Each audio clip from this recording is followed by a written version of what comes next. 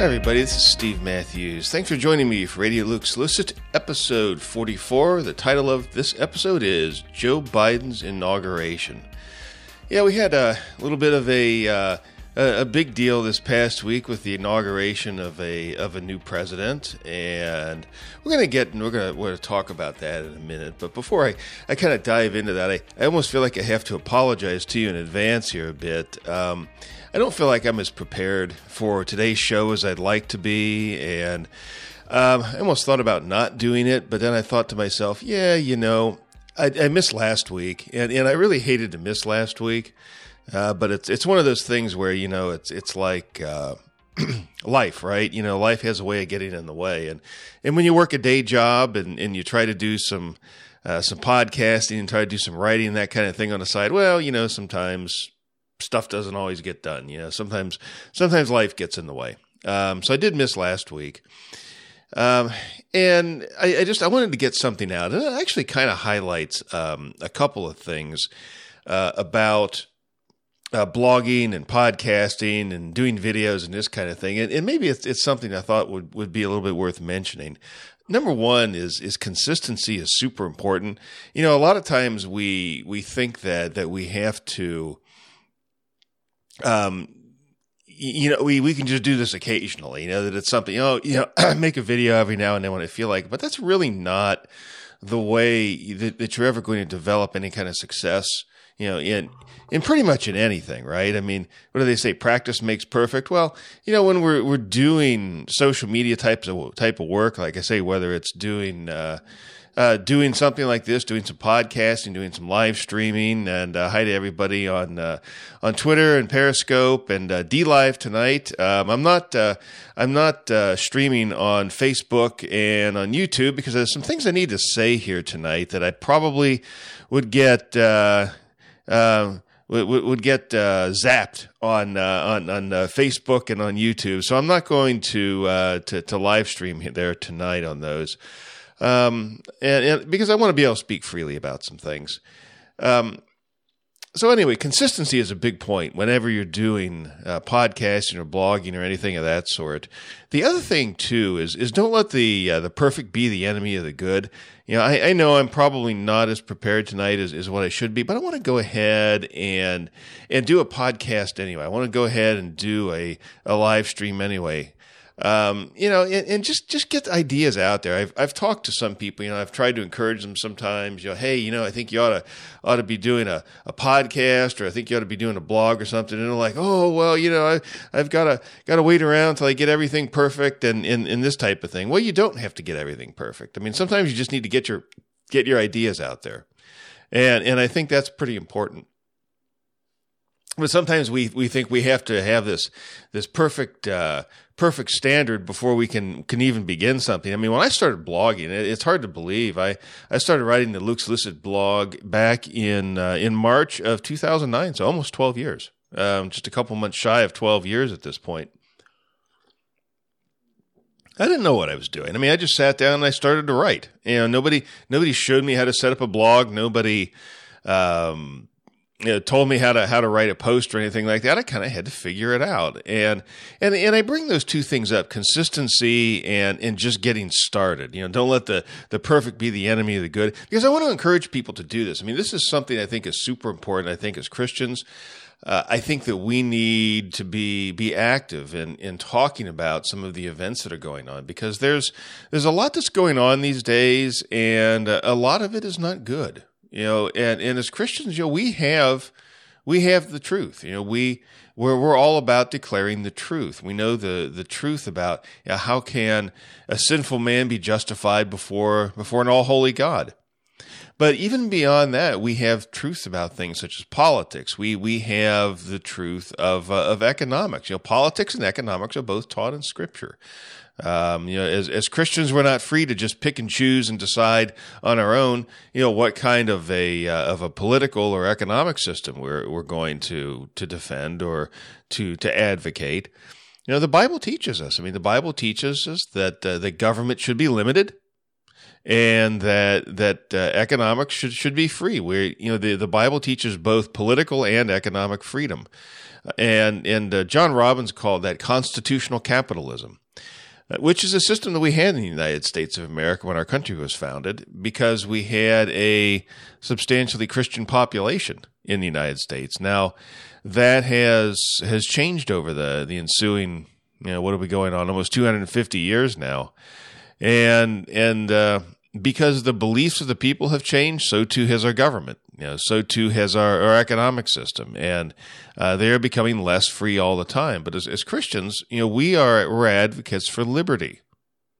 On the Liberty Bell, I think it quoted, was it Leviticus? I can't remember which chapter, but it said, let liberty be proclaimed throughout the land unto all the inhabitants thereunto. That's a quote from right out of Leviticus on the Liberty Bell.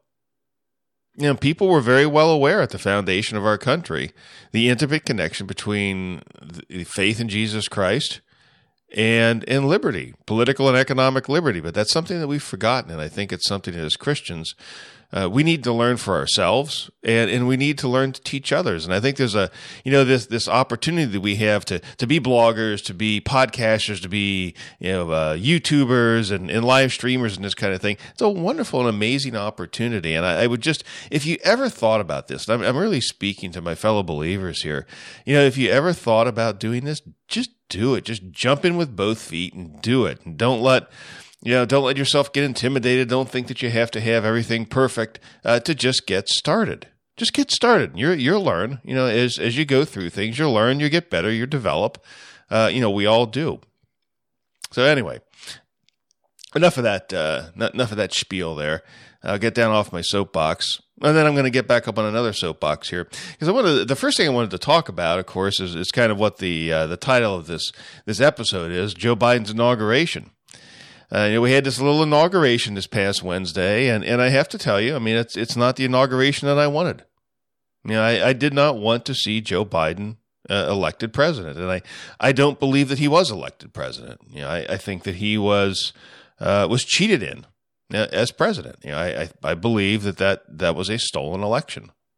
Now, not everybody believes that, and there are good people, people whose opinions I respect, I think are smart, who do not agree with that. But in my own view, my own opinion, I think the evidence for that is overwhelming.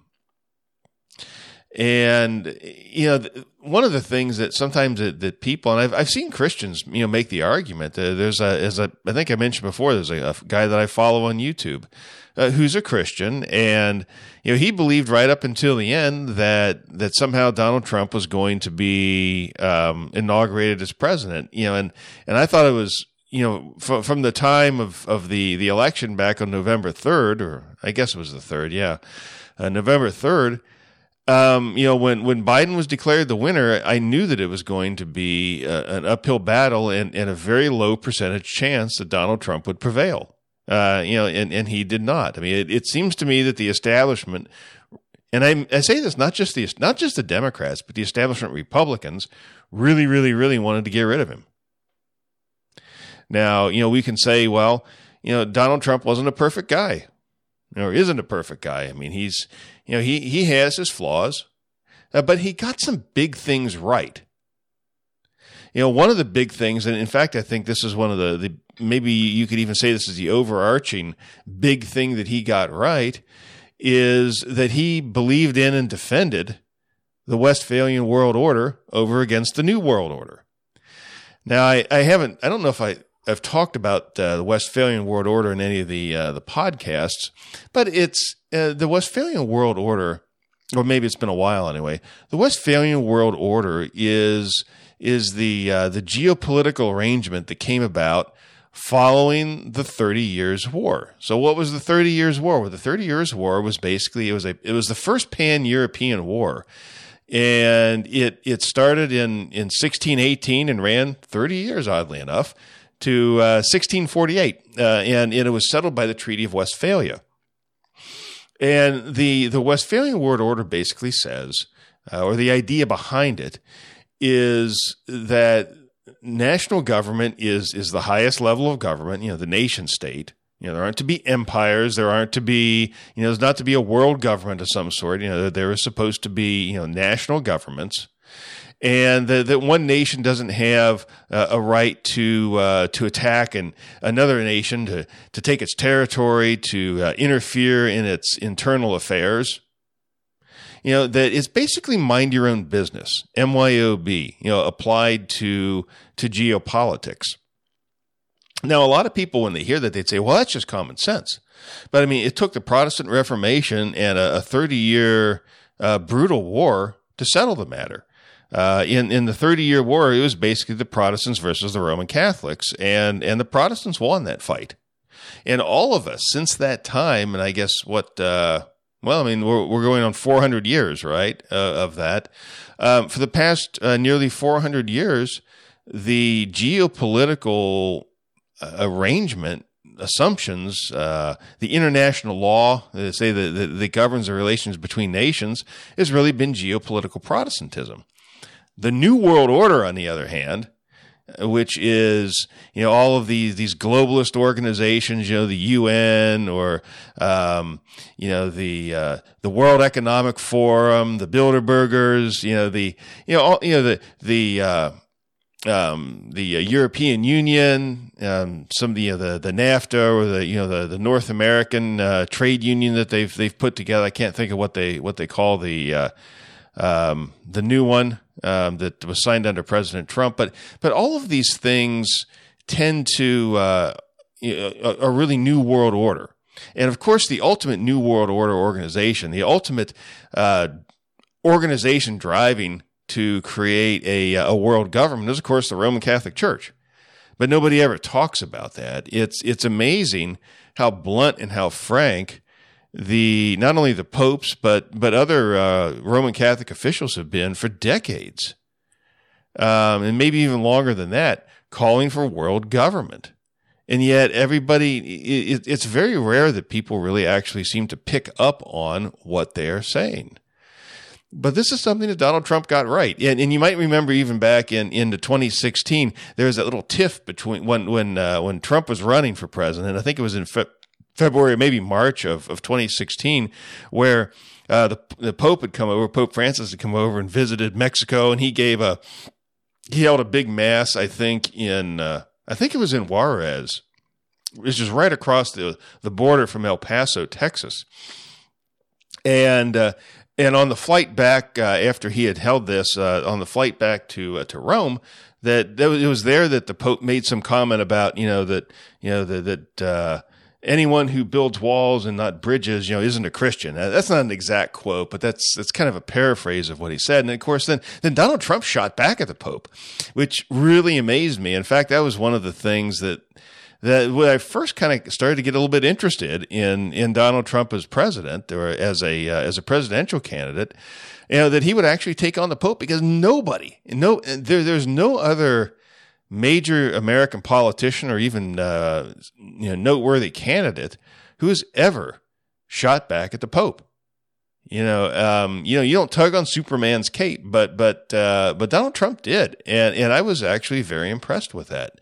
But I mean, of course, Pope Francis, and not just Pope Francis, but all of the popes before him, the entire magisterium of the Roman Catholic Church, they are the ultimate globalists. And they promote the New World Order, which is globalism, which is basically world government. But Donald Trump was on the right side of that.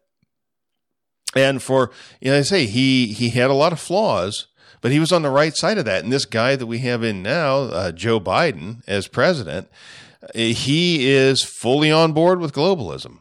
Of course, he's a Roman Catholic himself, and he is going to be a big promoter of globalism and the agenda of all of these globalists, including the agenda of Pope Francis. If you actually read Joe Biden's campaign website, he openly quoted a papal encyclical, which is kind of an extraordinary thing. So, no, I'm not a big fan of Joe Biden, and I think that there could be some he's going to do a lot of damage to the United States. He's going to do serious damage to this country. And as Christians, of course, we can't lose our heads about this, and we have to be able to respond rationally, in faith, and with boldness. And I want to close a little bit in today's podcast on that. So I'll kind of leave it at that, and we'll come back and talk about this. But anyway, we had this big inauguration this past week, and it wasn't really the inauguration that I wanted to see. And there are a lot of things that bothered me about that. One of the fact is that I don't believe that Joe Biden was legitimately elected as president. See, that's the kind of stuff I can't say on YouTube or on Facebook, so that's why I'm not live streaming on those today. I'm going to sip of coffee here just a moment. But one thing I wanted to talk about, and this is in connection with the inauguration and some of the remarks that Joe Biden made during the inauguration, is there's an article that was, the title of it's called "The New Domestic War on Terror is Coming. No speculation is needed. Those who wield power are demanding it. The only question is, how much opposition will they encounter?" Now, the article is by a gentleman by the name of Glenn Greenwald. Glenn Greenwald is he's an independent journalist. In fact, he founded a news organization called The Independent, from which he was actually recently kicked out of. So he co-founded it, and then he got the boot. Now, Glenn Greenwald he's not a conservative. I don't believe he's a Christian. And he's someone that probably you and I would have some political differences with. But I like his work. I think he's a gifted journalist, and I think he tells the truth. You know, he's somebody who's honest. And that's one of the things that I really appreciate about the work that he does. So let's read a little bit of his article here and see what he has to say. As I said, I'm going to put this in the show notes so you can check this article out for yourself. So here we go. Writes Glenn Greenwald, "The last 2 weeks have ushered in a wave of new domestic police powers and rhetoric in the name of fighting terrorism that are carbon copies of many of the worst excesses of the first war on terror that began nearly 20 years ago. This trend shows no sign of receding as we move farther from the January 6th Capitol riot. The opposite is true. It is intensifying. We have witnessed an orgy of censorship from Silicon Valley monopolies with calls for far more aggressive speech policing, a visibly militarized Washington, D.C. featuring non-ironically named Green Zone, vows from the incoming president and his key allies for a new anti-domestic terrorism bill, and frequent accusations of sedition, treason, and terrorism against members of Congress and citizens. This is all driven by a radical expansion of the meaning of incitement to violence. It is accompanied by viral on social media pleas that one work with the FBI to turn in one's fellow citizens, see something, say something, and demands for a new system of domestic surveillance. Underlying all this are immediate insinuations that anyone questioning any of this must, by virtue of these doubts, harbor sympathy with the terrorist and a neo-Nazi white supremacist ideology.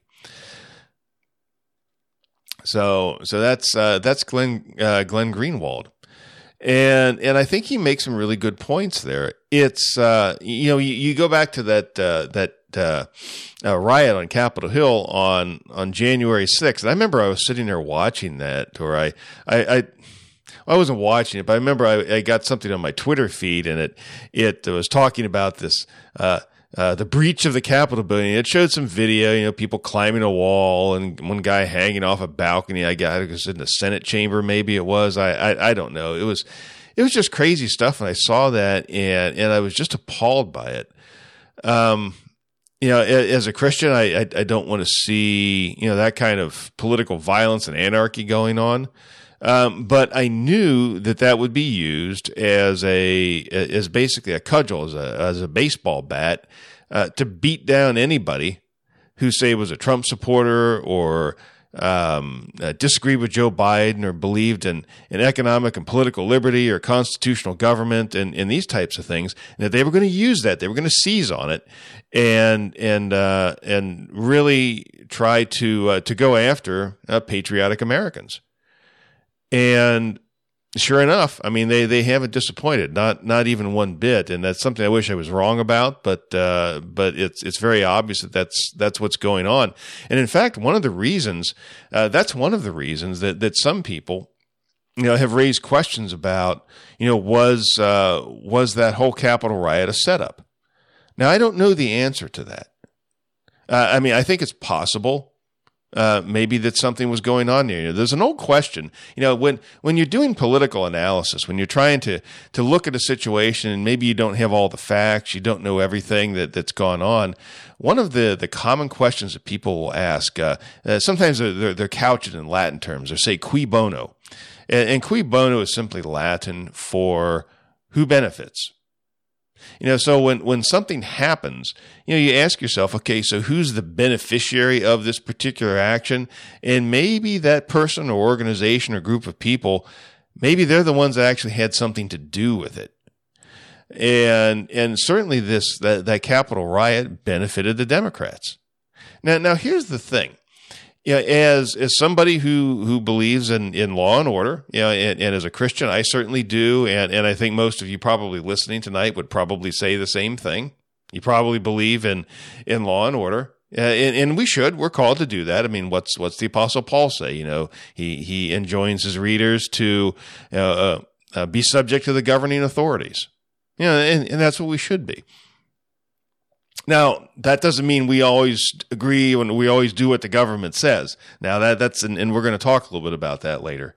But in general, I mean that Christians are to be subject to the governing authorities, and certainly the kind of behavior that was going on January 6th by at least some Trump supporters was.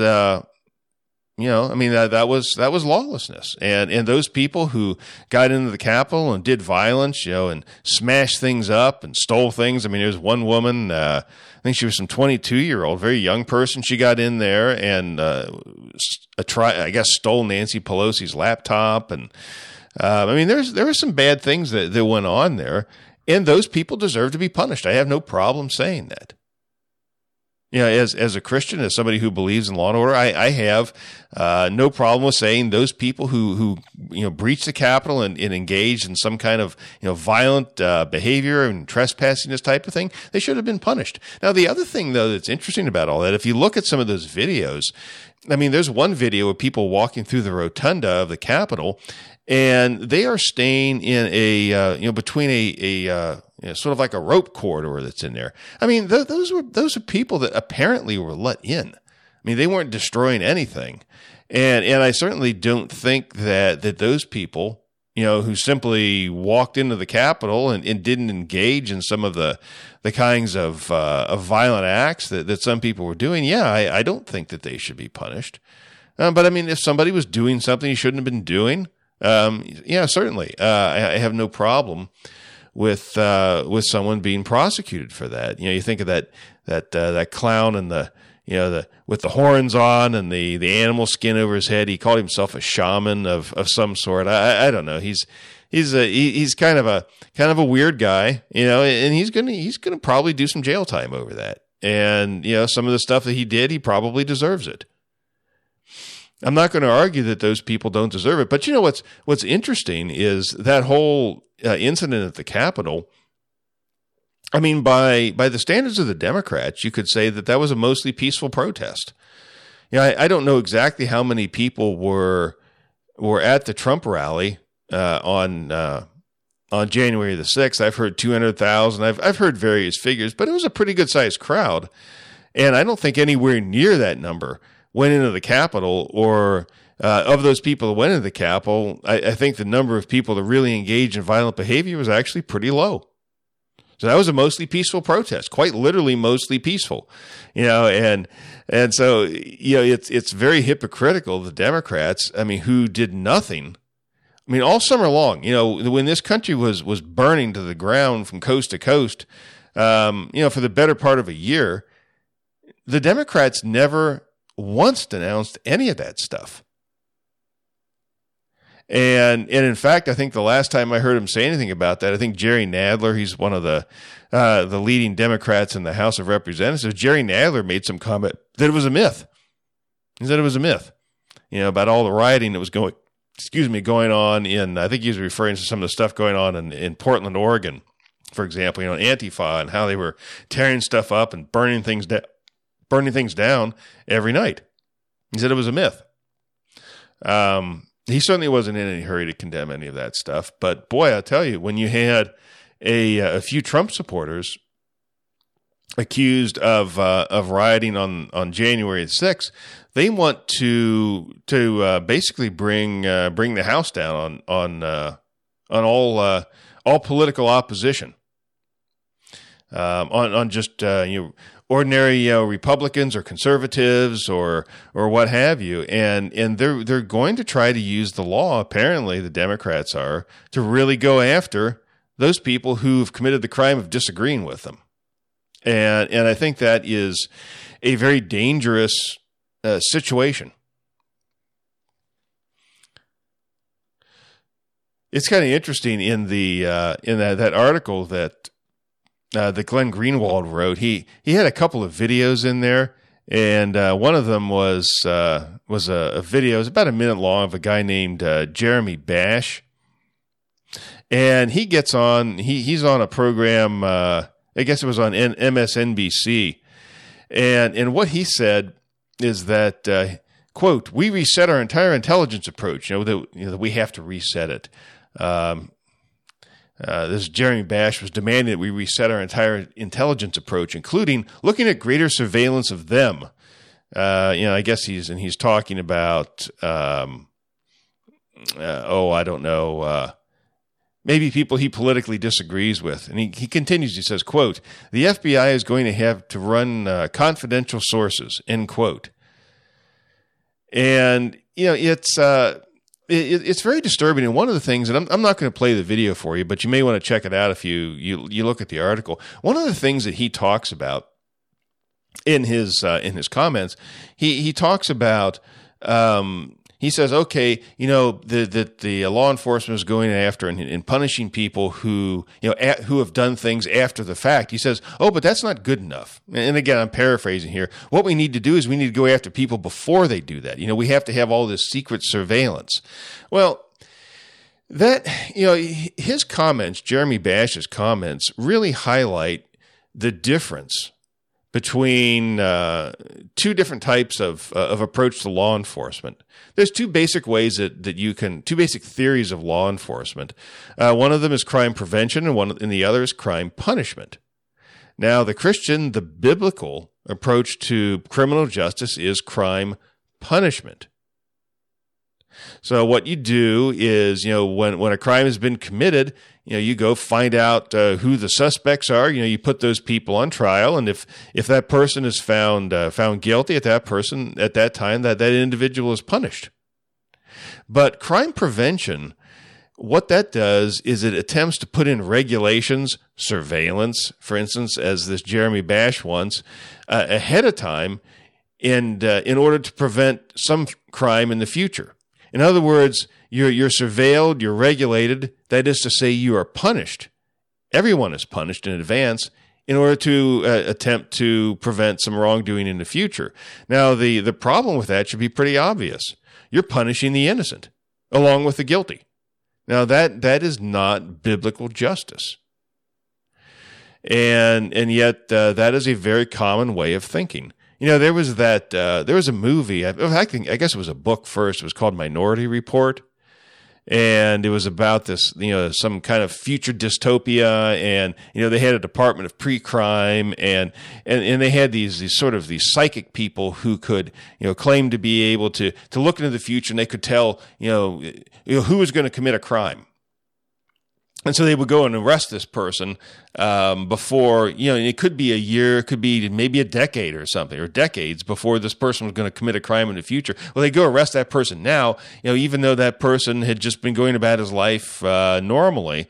If these people who were these psychics, these visionaries, deemed that you were someone who's going to commit a crime, you could be arrested, even though there had been no criminal activity on your part whatsoever.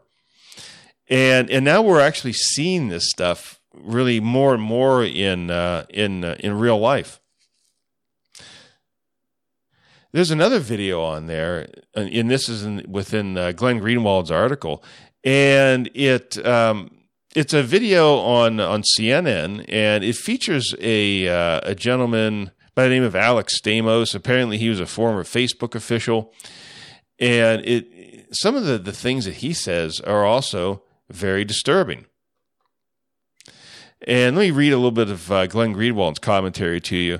The second video features the amazing declaration from a former Facebook security official, Alex Stamos, talking to the very concerned CNN host Brian Stelter about the need for social media companies to use the same tactics against U.S. citizens that they use to remove ISIS from the internet, in collaboration with law enforcement.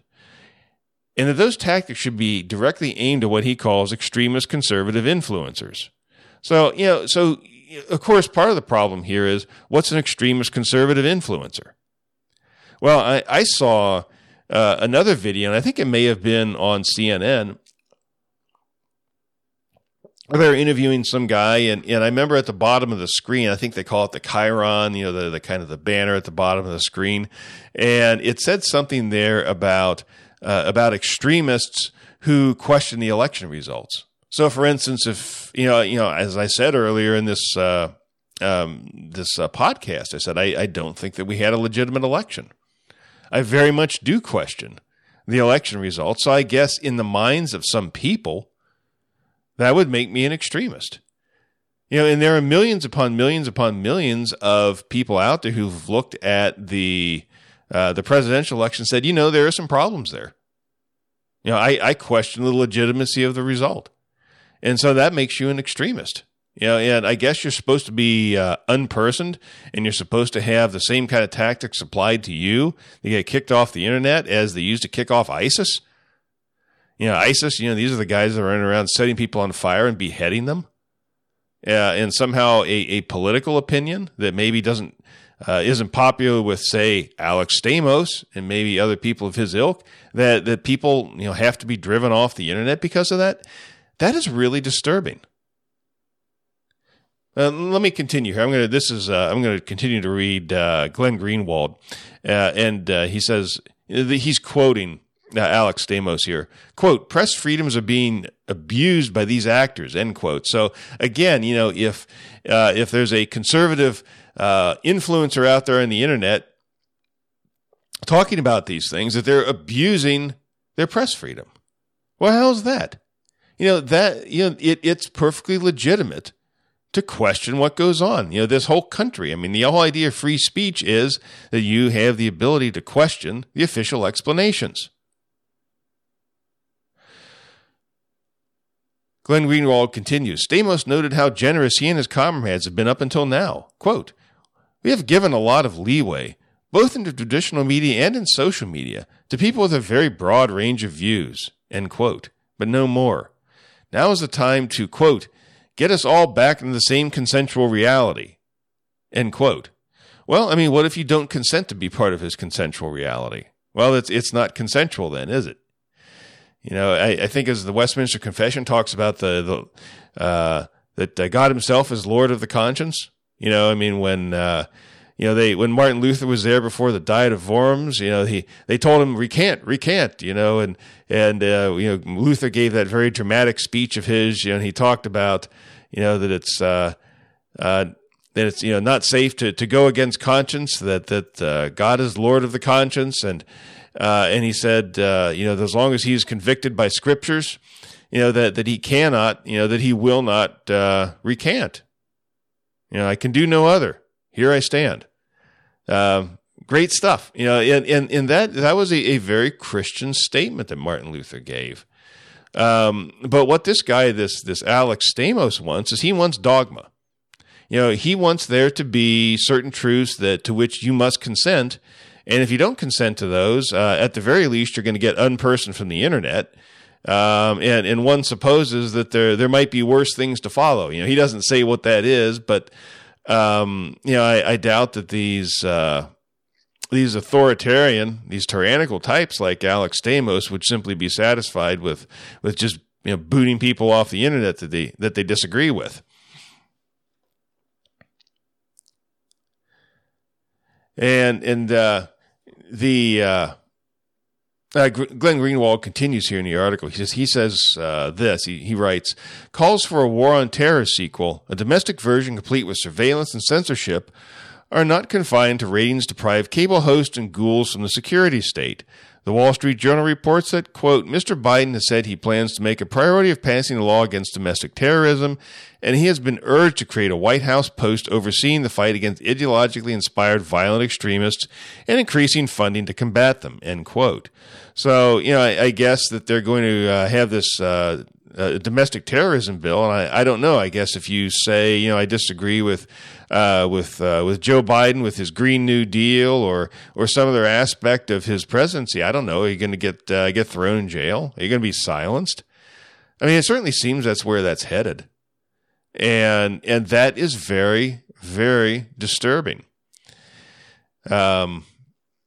So anyway, that's there's more to the article. It's a long article. It's an excellent article, and I would highly recommend that you read it because I think that it really lays out, probably as well as any article that I've seen, some of the serious restrictions on basic civil liberties. These are constitutionally guaranteed freedoms that, as Americans, we almost tend to say, well, these things are taken for granted, but this is all changing. This is we are in new territory here, and it's not a good place to be. Now, another thing I wanted to talk about here today were the COVID lockdowns. I mean, this is something I haven't probably talked about as much recently as I should have. One of the things that got me thinking about that was a friend who sent me a recent sermon. In fact, I think it was a sermon from just last week by John MacArthur that he preached at Grace Community Church. Now, I have been very, very much impressed with the way John MacArthur and his church have handled the whole COVID situation. Now, I've had my disagreements with John MacArthur, but when it comes to dealing with the COVID lockdowns, I think he's done a wonderful job, and I think he's really stood his ground. I mean, they told him, last year that the church wasn't allowed to meet, and they went ahead and they met anyway. And not only did they not merely just meet, but they also did not social distance. They didn't have mask requirements. And he was doing this in one of the most restrictive environments in the country when it comes to COVID tyranny. California itself as a state has been really bad, and I don't know for sure that the church is in Grace Community Church. I don't know if they're in the Los Angeles city limits or not, but they're in the Los Angeles area. And of course, the mayor of Los Angeles, Eric Garcetti, has just been absolutely brutal. I mean, he has been merciless in his lockdowns. Here in Ohio, where I am, I mean, we have lockdowns. I have been a big critic of our governor here, Mike DeWine. I think that he has really bought into a lot of this nonsense. But compared to what they have out in California, we've actually gotten off pretty light by comparison. The COVID lockdowns, I mean, my view on those things is that it's tyranny, plain and simple. And what's disturbing to me about them is that not only are the governors acting in a really pretty high-handed fashion, but they're getting away with it. I mean, here and there's a little political opposition. There are a few complaints here and there, but nothing really very organized. And most people seem to have bought into this stuff. Bought into the lockdowns, bought into the curfews, bought into the mask requirements with very little pushback. Here in Ohio, I mean, there was a move. They were going to impeach the governor. Well, that went nowhere. There was I think a more organized move to try to limit the governor's ability to take executive action. Nothing has come of that. I mean, our state legislature is basically non-existent. We have a governor. We have a pharaoh is what we have. I actually voted for Mike DeWine, and I didn't know that I was electing a pharaoh. But that's what we have. And in my opinion, if there's going to be any effective pushback on the COVID tyranny, it's going to have to come from Christians. Christians are going to have to take the lead. But this is another thing that's disappointed me and frustrated me about the whole COVID situation, is that most churches, and I'm talking here about even Bible-believing churches, maybe especially Bible-believing churches, have gone along with all the COVID orders. Now, it's very common when you hear people, you may ask them, okay, well, why are you doing this? And a lot of times, ministers or elders, what have you, I mean, they will cite Romans 13, and there's that passage, I think it's Romans 13:1, where Paul writes, "Let every soul be subject to the governing authorities." And I quoted that earlier in the podcast today. Well, okay, I mean, that's true, but let me ask you this. Is that an absolute? Do we always have to obey everything that Caesar says? And that's a serious question. And I would argue that if you do good exegesis, if you really interpret the Bible correctly, you realize that there are some limits on that statement that what Paul said. Because, I mean, if we're obligated to do whatever the government tells us to do, I mean, we could be implicated in all kinds of heinous crimes. I mean, governments throughout history have ordered all kinds of immoral, vile things. And if a governor tells you to do something, if a government official, a magistrate, if Caesar tells you to do something that's immoral, are you required to do it just because Paul said, "Let every soul be subject to the governing authorities"? I don't think so. And I, there's a lot of evidence in the Bible to say that there are some things that as Christians, that not only is it not moral for us to go along with certain things that the government tells us, but we have a moral obligation to oppose it.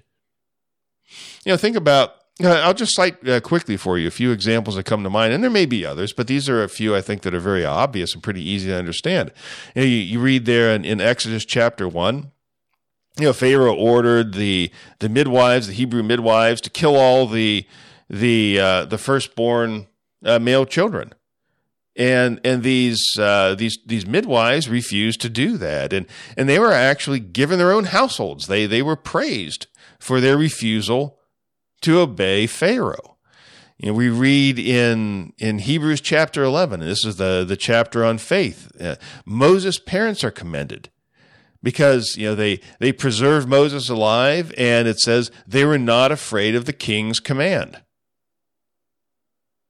So even Moses' parents, Moses survived because their parents engaged in an act of civil disobedience. They wouldn't go along with Pharaoh, and they would not have their son killed. I mean, what Pharaoh wanted to do was murder their son, and they wouldn't go along with it. And they're praised. This is an act of faith. Let's think of the young Hebrew men, the Shadrach, Meshach, and Abednego. And there was that order that went out by Nebuchadnezzar, and he said, when you hear the sound of the music, and everybody has to fall down and worship this golden image that I've set up, and if you don't do it, well, really bad stuff's going to happen to you. You're going to get tossed in a fiery furnace.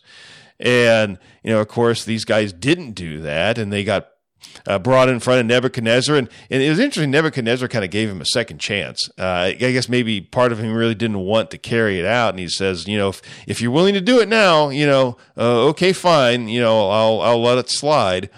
And of course, they told him, they said, we're not going to do that. We're not going to do that. And then it talks about how enraged Nebuchadnezzar, became, and he tossed him in a fiery furnace, and it was heated 7 times the level of what it ordinarily was, and even killed the soldiers that took the young men up to toss them in the furnace. And of course, famously, God delivered them. But, the thing with the Shadrach, Meshach, and Abednego is they said, even if God doesn't deliver us, we're still not going to bow down to your golden image, because what was being asked was immoral. Nebuchadnezzar was demanding that they practice idolatry. And they wouldn't do it. He demanded they violate the 10 Commandments. They said, we're not going to do it. Or you think of, when Peter and John got dragged in front of the Sanhedrin the second time, and they told them, did we not strictly tell you not to preach in this man's name? You're talking about Jesus anymore. And of course, Peter answered, and he said, well, we must obey God rather than men. So, there are 4 examples right there of civil disobedience in Scripture.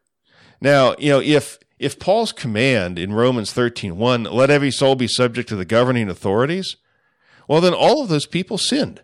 The Hebrew midwives should have killed the male children. Moses' parents should have had Moses killed. Shadrach, Meshach, and Abednego, well, they should have bowed down to the golden image. And by all means, Peter and John, they should have said, well, yeah, you guys are right. You told us not to do this, and we're not going to preach anymore. We're not going to teach anymore in the name of Jesus. We're going to go back to our nets and fishes and try to just put this whole thing behind us. And we're going to recant. It's kind of like what they were, the Roman Catholic officials were telling Martin Luther, recant.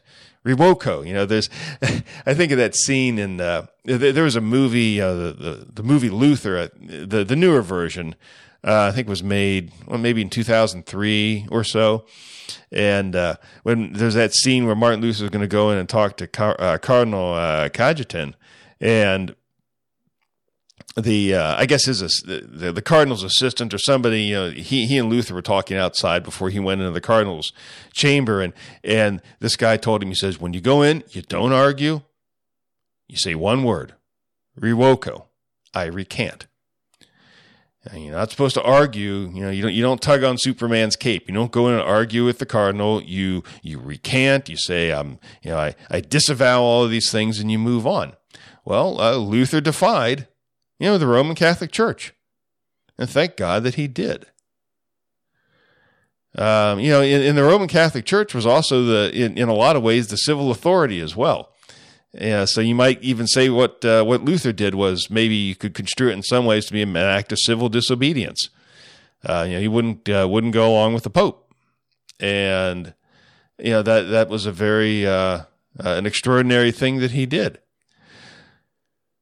So yeah, I think that you can certainly find in Scripture lots and lots of at least 4 very good examples of people who did not go along with what the civil authorities said, what the civil magistrate was telling them to do, and so of course the challenge that comes is we know that this took place, so The challenge is, how does this apply to our current situation? Well, we know that from a constitutional standpoint that governors do not have a right to tell people you can't assemble for church.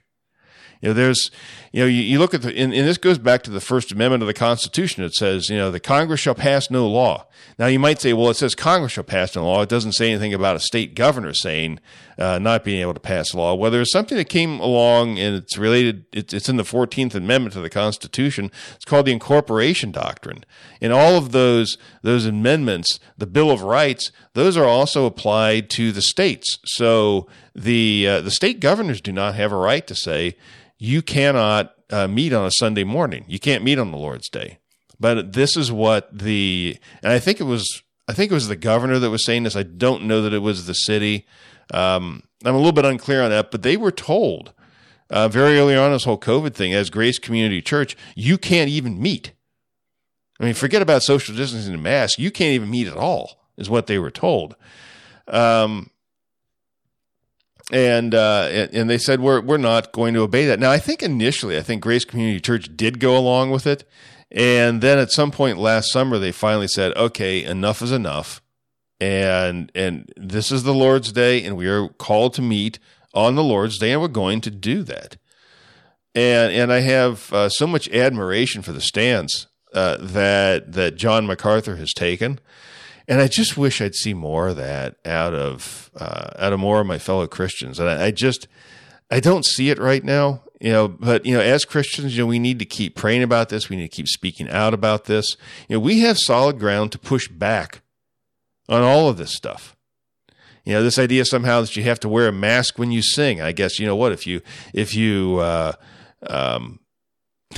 you sing Amazing Grace without a mask on, you're going to kill grandma. And so, we have to go along with these mask requirements. Well, where does it say anywhere in Scripture that Caesar has any business regulating how the church worships?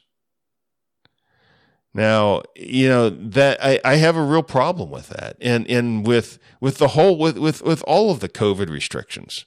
I mean, these things are destroying our economy. They're destroying people's lives. It's interesting. Some people talk about, we're going to save all these lives by having all these COVID restrictions. But what they don't ever talk about is all the lives are being destroyed because of the COVID restrictions. I mean, they're destroying people's businesses. People's health is suffering, physical health, people's mental health is suffering because of all the isolation in that's going on. These governors are destroying our country. They're destroying our liberties. They're destroying our economy. And this stuff needs to stop. I mean, when this stuff was first put on, and this was back in the spring, it's 15 days to flatten the curve. Well, here we are almost a year later. Are we anywhere closer to having these COVID restrictions removed? Now, you can answer that question as well as I can. No, we're not. And in fact, it seems like the current administration wants to even lock down harder. Do more of what doesn't work. And even more to the point, not only do they want to do more of what doesn't work, they want to do more of what is immoral. There is no biblical, there is no medical precedent for locking down and quarantining healthy people. You don't quarantine healthy people. And you can see this. I mean, this has never been the practice in medicine to do this. And you can trace this idea right all the way back to Scripture. In the Old Testament, and it's in the book of Leviticus. I don't have the chapter, maybe it's a chapter 13 or 15, something like this. But anyway, it talks in there about the laws about leprosy. And if someone believes that he may have leprosy, he has a responsibility to go to the priest, and he's examined by the priest. And there's a lot of detail. It's a very detailed process that someone goes through to be examined to actually determine, okay, does he have leprosy? And it's only after a priest has determined that he has leprosy that he is quarantined. He's put outside the camp. He's supposed to go around and say, unclean, unclean, this type of thing. But it's only after a detailed and formal process that he is quarantined. I mean, essentially, that's what that was. You put outside the camp, you're being quarantined.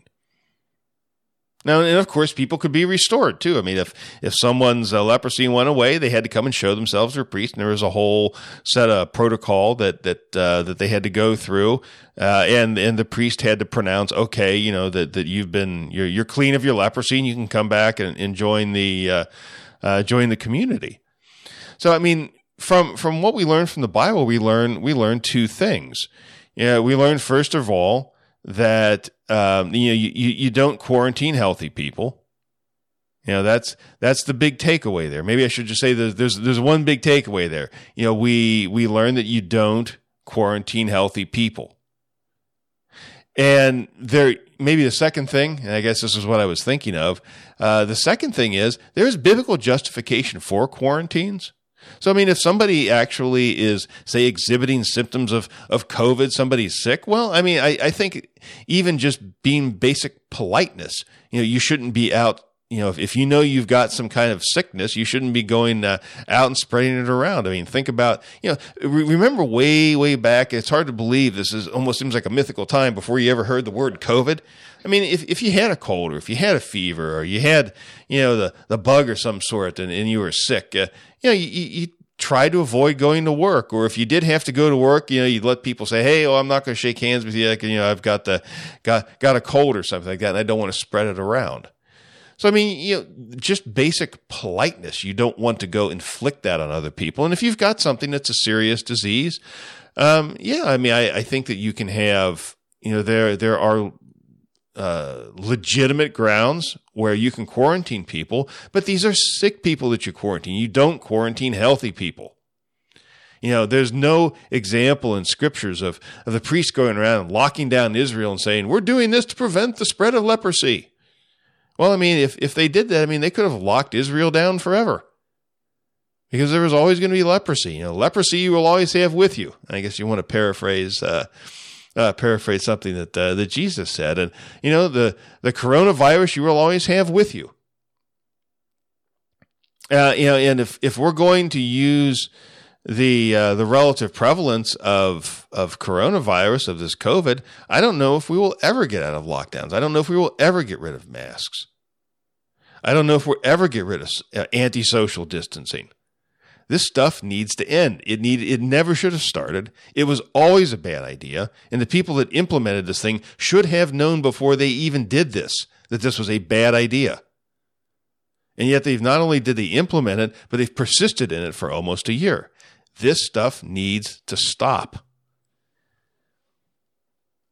And that's, all I'm going to say about COVID here for the moment. Then we have the economy. And it's interesting. I mean, the economy is in serious trouble. I mean, we've got massive unemployment. We've got massive price inflation. And, Joe Biden, he gets in office, and one of the first things he said, he's proposed a $1.9 trillion stimulus package. Well, let me ask you this. Where does that $1.9 trillion come from? Does the government have a piggy bank that they go in and, take a hammer to and, smash the thing and take out the $1.9 trillion? Well, of course not. That money doesn't even exist. For that money, for the government to be able to hand out $1.9 trillion, they're going to have to create it. The Federal Reserve specifically is going to have to create that out of thin air. That's fraud. That's counterfeiting. I mean, our entire financial system is based on fraud.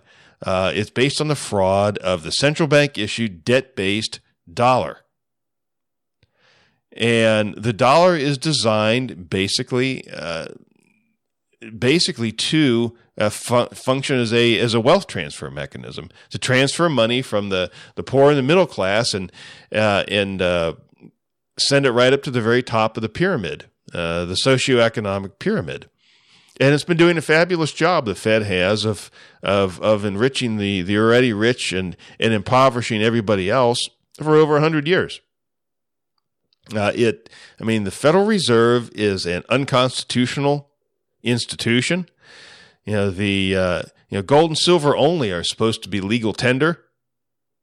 But, we've allowed this monstrous organization to take root here on our shores, and it is sucking the life out of this country.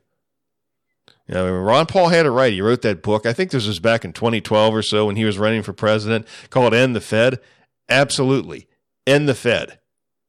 That needs to be shut down. And the ground needs to be salted. It is destroying this country, and this stimulus package, this 1.9 stimulus, is not going to help anyone with this. It might make some people a little bit wealthier. It might help a little bit in the short run, but it's destroying the country in the long run. That when they talk about these injections of money by the Federal Reserve, one of the most common metaphors that people will use is they compare it to, say, a drug addict or an alcoholic, who has to take another hit from the bottle or take another shot of heroin or whatever. A drug addict, and they have to keep taking drugs in bigger and bigger amounts, or drinking more in bigger and bigger amounts in order to get the same effect. And eventually, it kills the person who's doing that stuff. And in like fashion, printing money destroys nations. It destroys the financial system. It destroys nations. And this is going to destroy the United States of America.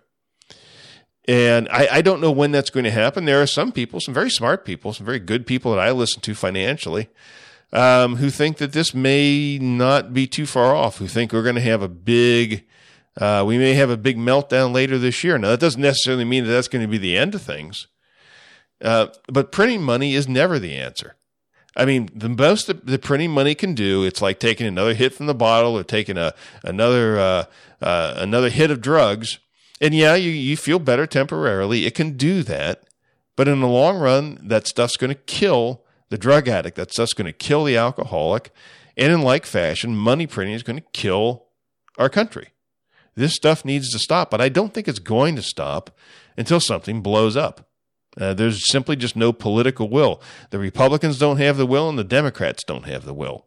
There are too many vested interests who get too much out of continuing the system as it is. But the system can't indefinitely continue. It's going to come to an end. It's just a matter of when. It's not a matter of if.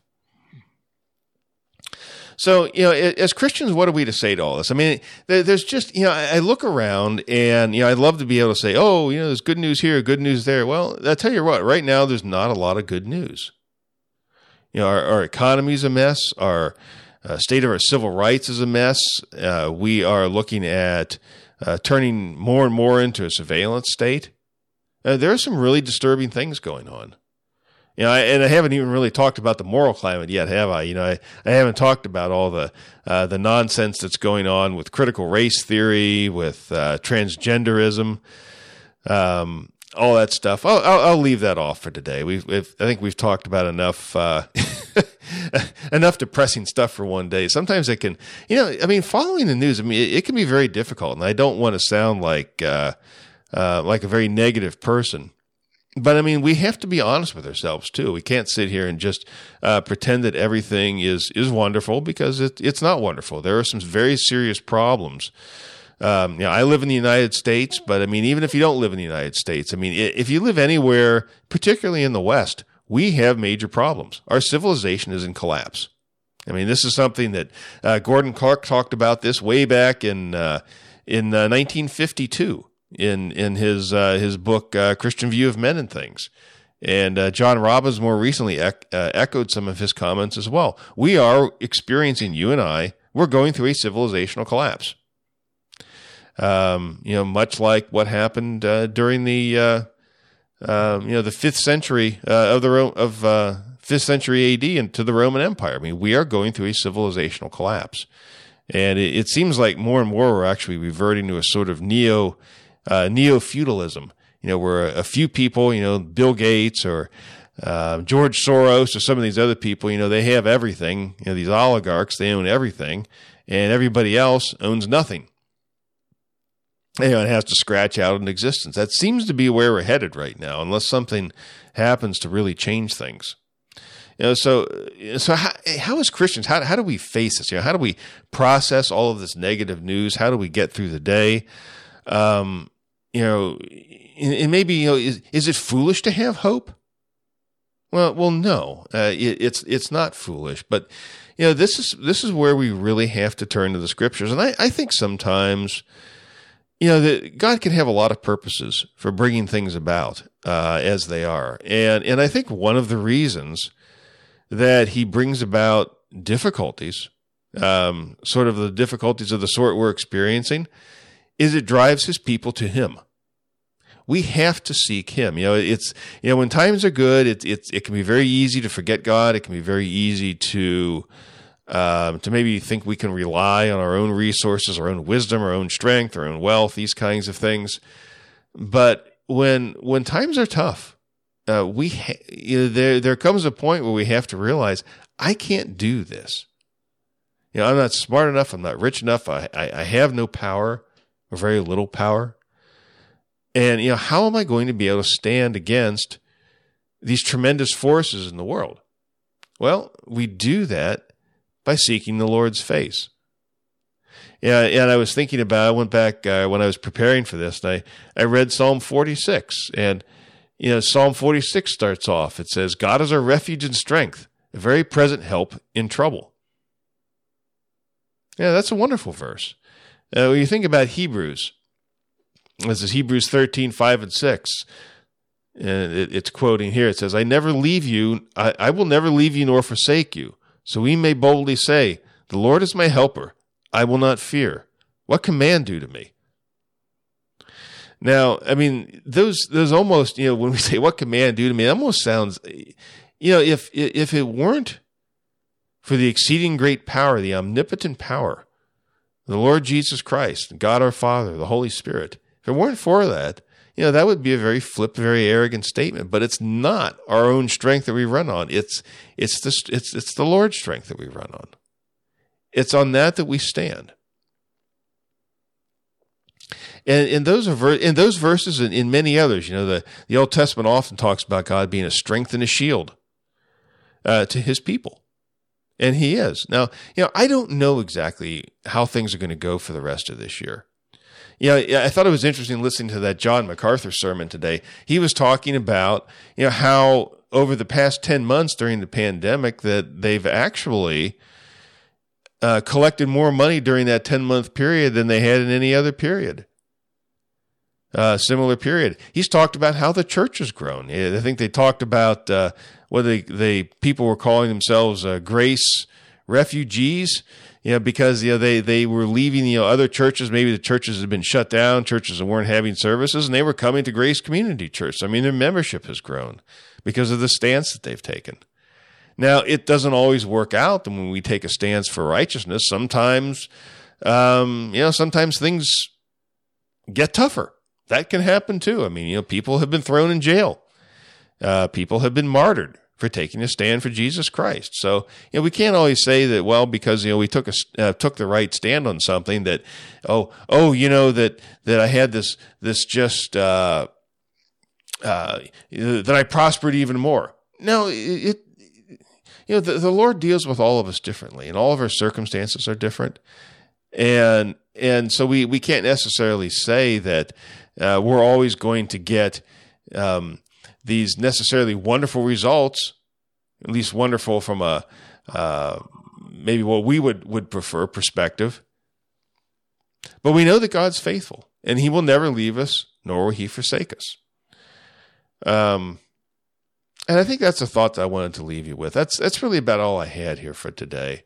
So I hope that you can at least be encouraged by some of that. We have some very difficult times, and something else John MacArthur was talking about. He was talking about, he briefly criticized postmillennialism. He said, the postmillennialists, think that they're going to obtain dominion over the earth, and that they're going to walk right into heaven. Well, that's not what the Bible teaches. We're going to go through some tough times. Now, I don't know if this is the end of the world, and I don't want to say that. I don't want to get off on a long eschatological tangent, but I think very clearly the New Testament teaches that Christians are going to go through some tough times. They already have. We know that from history, and I think there's a very good chance that the cost of being a disciple of Christ is going to go up for all of us. In the very near future. But we know that He's faithful, and we can stand on that. And so I would encourage you with those words here. Thanks so much for listening. I really do appreciate that. I'm going to go ahead and have this podcast posted out to my blog, Luke Solicit. I'm also going to have that posted out there on the Thorn Crown Ministries website, so you can get it there. You can also subscribe to my podcast feed on Apple Podcasts. It's available that way. And if you do come to my blog, I'm also going to have a donations page set up there. So, if you do find some value in the work that I do, please consider making a donation. You can make that as a one-time donation or a recurring donation, whichever you're able to do. Very much do. I want to say thank you to those who have donated as well. It really is. It really is a help and an encouragement. So thank you for that. And I guess in closing, I just would like to say, may the God of truth guide you in all truth as you read and study God's Word. I look forward to talking to you again next week. Goodbye.